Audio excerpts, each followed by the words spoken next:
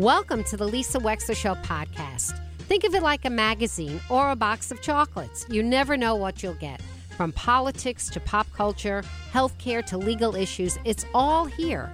And my behind-the-wheel chats are personal observations created especially for you on podcast only. Enjoy.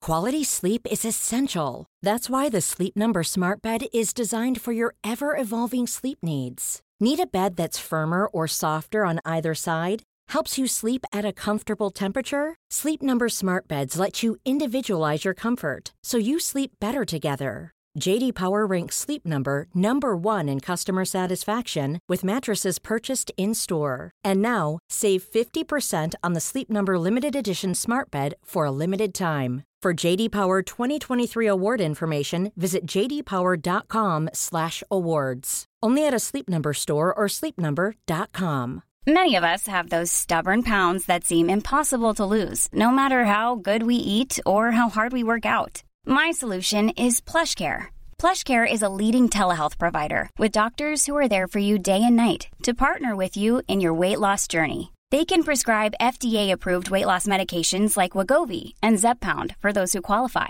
Plus, they accept most insurance plans. To get started, visit plushcare.com/weight loss. That's plushcare.com/weight loss.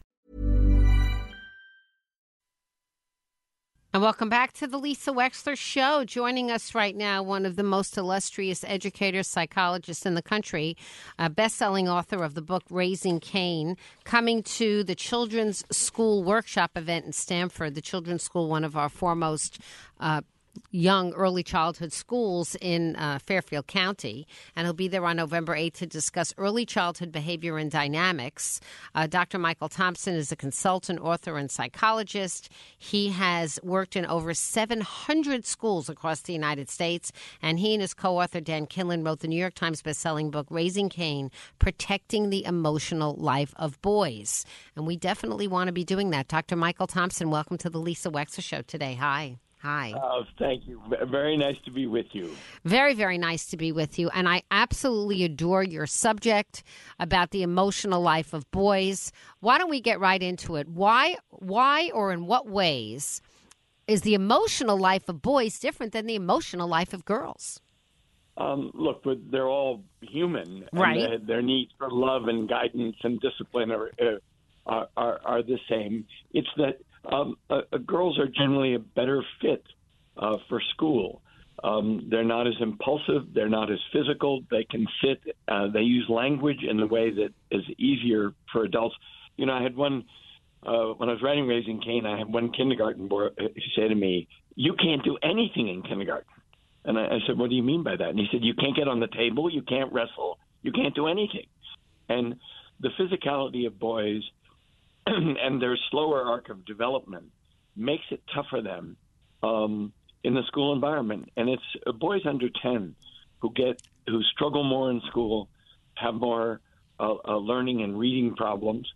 Now, it changes in adolescence. Their girls, after puberty, have more problems of chemistry and more mood problems and more battles with depression. So I'm not saying it's a picnic growing up to be a girl. But in the early going, it's boys who are in trouble a lot more. And that's why I began writing about boys.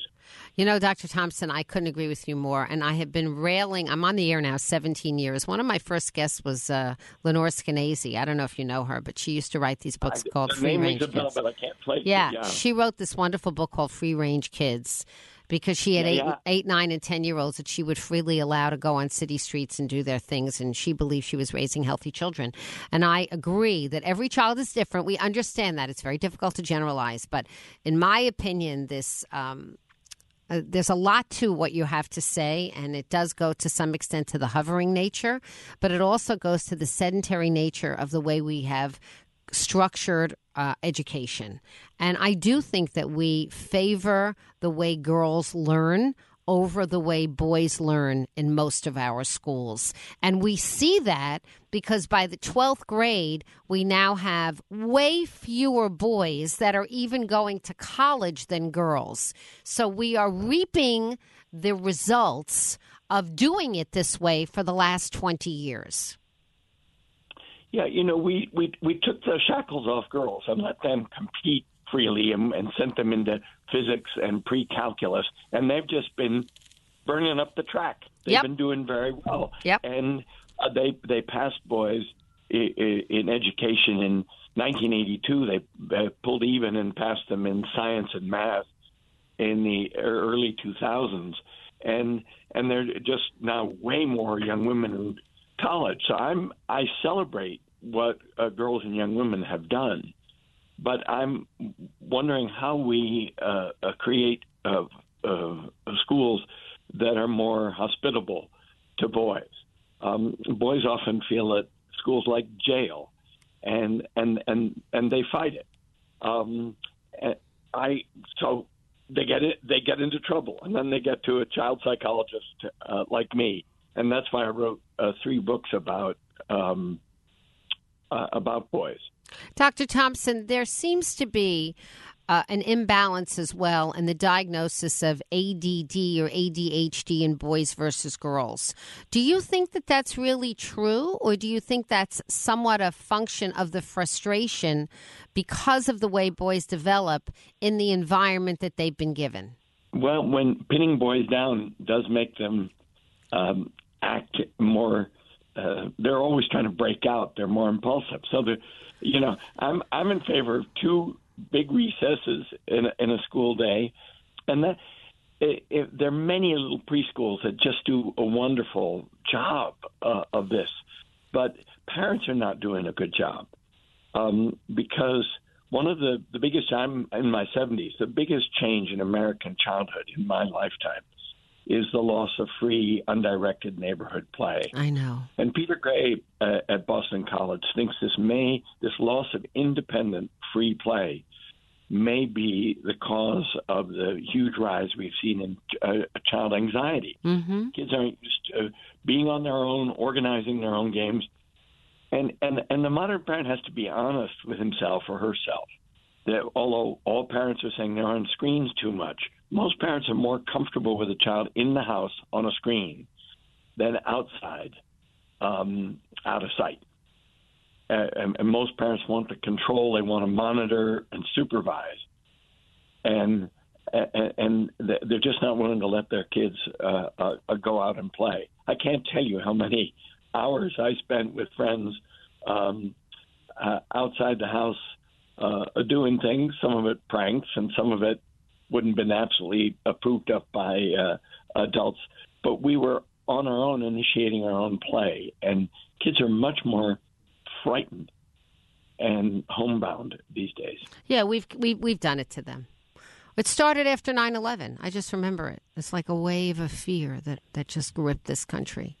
And, I'll tell you the difference. I'm living since 1989 in Westport, Connecticut on a cul-de-sac, okay?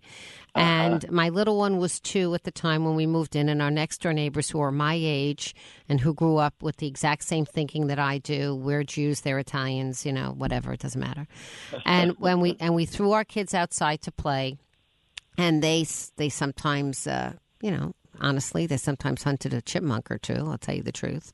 And, and they ran around with fishing rods here and there, and they played their own baseball. And once in a while, they would ask their fathers to come out and catch a ball with them, but mostly not.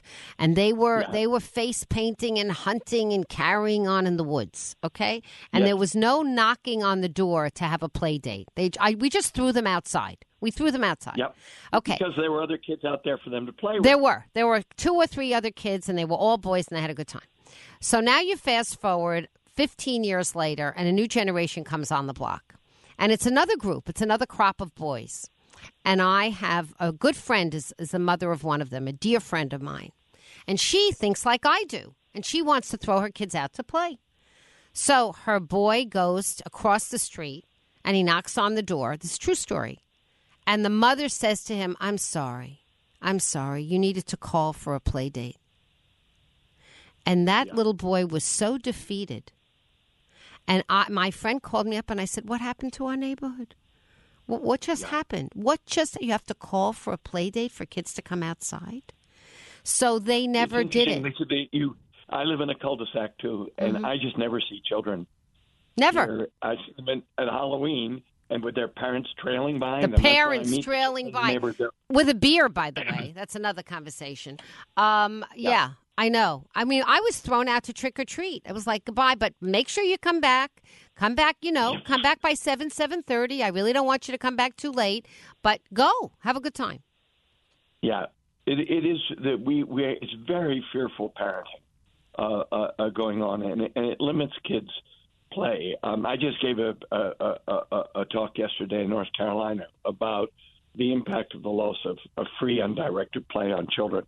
And when we are searching for what the roots are of this rise in anxiety in American teenagers, there are a number of candidates. One of them, of course, is devices. They're spending so much time on devices, and they're isolated from each other. They're not actually in person with each other. But another is the loss of independent play when they're younger. And I'm hoping that parents can organize themselves to allow on blocks to allow for neighborhood play where the parents trust each other and know each other. But everybody's working so hard and everybody's locked in their house watching streaming movies. They don't know their neighbors.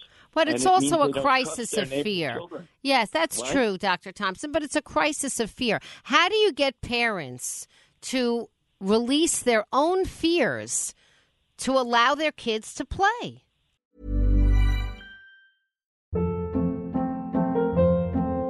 Hold up. What was that? Boring. No flavor. That was as bad as those leftovers you ate all week. Keke Palmer here. And it's time to say hello to something fresh and guilt-free. HelloFresh. Jazz up dinner with pecan-crusted chicken or garlic butter shrimp scampi. Now that's music to my mouth. HelloFresh. Let's get this dinner party started. Discover all the delicious possibilities at HelloFresh.com. Hey, it's Ryan Reynolds, and I'm here with Keith, co-star of my upcoming film, If, only in theaters May 17th. Do you want to tell people the big news? All right, I'll do it. Sign up now and you'll get unlimited for $15 a month and 6 months of Paramount Plus Essential Plan on us. MintMobile.com/switch. Upfront payment of $45 equivalent to $15 per month. Unlimited over 40 gigabytes per month. Face lower speeds. Videos at 480p. Active Mint customers by 531.24 get 6 months of Paramount Plus Essential Plan. Auto renews after 6 months. Offer ends May 31st, 2024. Separate Paramount Plus registration required. Terms and conditions apply if rated PG. Yeah.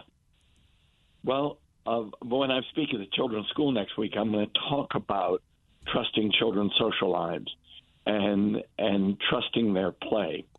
And I'm going to make a differentiation between town sports, which is always adult organized and supervised, and true play. And I'm going to try and distinguish between them because there's something when children are playing on their own, and you saw it in your own son and the neighborhood boys. There's something very special about that, and it equips them to be more competent, independent teenagers and young adults. Oh, yeah. I mean, really, totally. I think it was, not that anything is without problems, but the play was the best part of growing up, I think. And my daughter didn't have it because she was unlucky because there weren't girls her age on the block. And I felt bad for that. But Well, then you had to arrange some play dates, huh? I had to do that. And you know what? She's such a mature person and she was very adept in general and found her own way to grow and entertain herself without feeling anxious or alone. But that was lucky for me because I felt bad that the neighborhood just didn't have girls her own age. And, you try with that. But this fear thing, it's the parents, Dr. Thompson. Yeah, but it's the fear. I see it gripping a whole generation of women that are younger than I am. They're just so afraid. There was a book called years ago, The Science of Fear. And I remember this because do you remember Polly Klaas, who was so she was a girl who was captured from her second-story window in a nightmare of nightmares, right? She was in California captured. And the entire country got nervous about kids kids being captured from their homes. And the statistical reality of something like that happening to your child is infinitesimal, but it changed behavior because our brains seem hardwired to focus on fear and negative. And I don't know how we change ourselves back. Yeah, I wish I knew the answer to that. We have to have a chip away in our local neighborhoods and make contact with our neighbors and make it a safe space for our kids. But Lisa, I've become a real proponent of summer camps. It's the last place I see of kids able to play freely without the intense competitive pressure that you find in town sports, which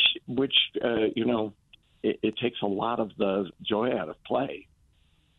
Camps are the last best place. I sent my kids for 7 weeks this summer. Goodbye and good luck. And then I cheered on the way as the bus would leave. But, I mean, yes. And you know what? And if it wasn't... It's a very East Coast, it's a very East Coast thing. When I talk about long summer camp, sleepaway camp experiences in California or Oregon, people think we're child abusers because we send them away for so long. But I have great memories. I was a New York City boy, and I have great memories. What camp did you go to? Camp. Where'd you go? Keewaydin. Keewaydin? I don't know that camp. I went to Kinnickinnick in Vermont, all-girls camp. Which camp did you go to? Kinnickinnick in Pulteney, Vermont for 8 weeks this summer. At the time, it was 8 weeks. And we used to sing not only the Oh Beautiful, but we also sang the Canadian national anthem, Oh Canada, which I can sing from memory because we had all these kids from Montreal. And I will tell you this, Dr. Thompson, I, who was never an athlete, you talk about organized sports and my head gets sick, okay? Never an athlete. But I had a running feud with a girl named Janet in my bunk. Okay, there were 10 of us, and it was 6 versus 4. And I thought I represented the good 6, and she represented the evil 4.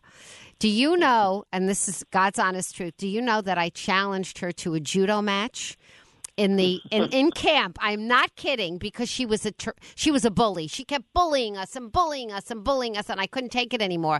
And I finally said, "Do you want to fight?" And she said, "Yes, I want to fight." And my father had insisted I take judo lessons before going to junior high school. So I knew how to do some judo. And I'll never forget this. It's one of the signature moments of my life, standing with her and the circle of the bunk around us. There were no counselors. There were no adults. And anyway, I threw her over my shoulder. She landed flat on her back, and the feud was over, and it was done. And we grudgingly shook hands, and that was it. It was over. But that was the quintessential free play thing. Do you know what I'm saying, Dr. Thompson? And resolving kids resolving conflict. We resolved it. And adults don't trust kids to resolve conflict. Right. And so look what we have, a generation of fragility, depression, anxieties, suicides. What we're doing it wrong. We have to do it better. I'm with you. And one of the things I'm going to say next week is that parents have to stop asking every day, how are things with your friends? Are you being bullied? How are things with your friends? Because for 85% of kids, they have friends who stand up for them. They have friends whom they care about and who care about them. I do worry about 15% of kids in school who are friendless or too anxious or sad to make friends. And those kids need our support. But we don't have to be supervising and monitoring as closely as we are for the vast majority of kids. So you're coming on November 8th to the children's school in Stamford. What time is your talk? 7 p.m. It's on my calendar. 7 p.m. It's in the evening. I see it. It's at 7 p.m. All right, okay. And you're coming in person? Of course. Okay, good. And you never know in life, These days. That's good. But it's very hard. Schools are having a very hard time getting audiences since the pandemic to come out. And schools that ask for RSVPs, get 150 RSVPs and 60 people show up. So people are not leaving their houses. I hope people will turn out, actually. Well, it says you're going to look in particular at children ages 7 to 12. And you're going to be talking about quote, the best insurance policy for a child's ability to form strong friendships, which would be the quality of their early attachments. The social life of children, milestones, setbacks, and triumphs. And you are going to be focusing on boys, not just, girls and boys, but a lot with boys, because that is your area. Well, I've written 3 books about boys, so I tend to lean toward boys. But I have a daughter and I have 2 granddaughters, so I do know something about girls. I bet you do. Dr. Michael Thompson, thank you so much for joining us, and thank you for your message. It's an important message. I wish more people really took it to heart. Me too, Lisa. Thank you. Thank you. Dr. Michael Thompson on The Lisa Wexler Show. We'll be right back.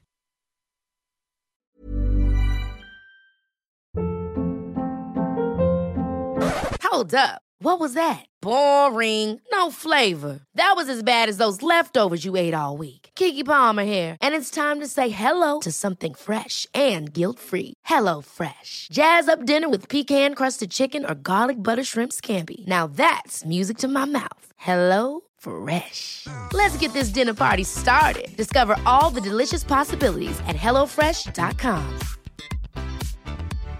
If you're looking for plump lips that last, you need to know about Juvederm lip fillers. With Juvederm Volbella XC and Juvederm Ultra XC, your lip look, whether it's subtle or bold, can last up to 1 full year with optimal treatment and no additional maintenance. Find a licensed specialist and see if it's right for you at Juvederm.com today. That's JUVEDERM.com. Add fullness to lips in adults over 21 with Juvederm Volbella XC or Juvederm Ultra XC. Do not use if you have severe allergies or a history of severe allergic reactions, or if you're allergic to lidocaine or the proteins used in Juvederm. Tell your doctor if you have a history of scarring or taking medicines that decrease the body's immune response or that can prolong bleeding. Common side effects include injection site redness, swelling, pain, tenderness, firmness, lumps, bumps, bruising, discoloration, or itching. As with all fillers, there's a rare risk of unintentional injection into a blood vessel, which can cause vision abnormalities, blindness, stroke, temporary scabs, or scarring. For full, important safety information, visit Juvederm.com. Thank you for listening. If you liked what you heard, please share it with your friends. And as always, feel free to contact me at Lisa@lisawexler.com.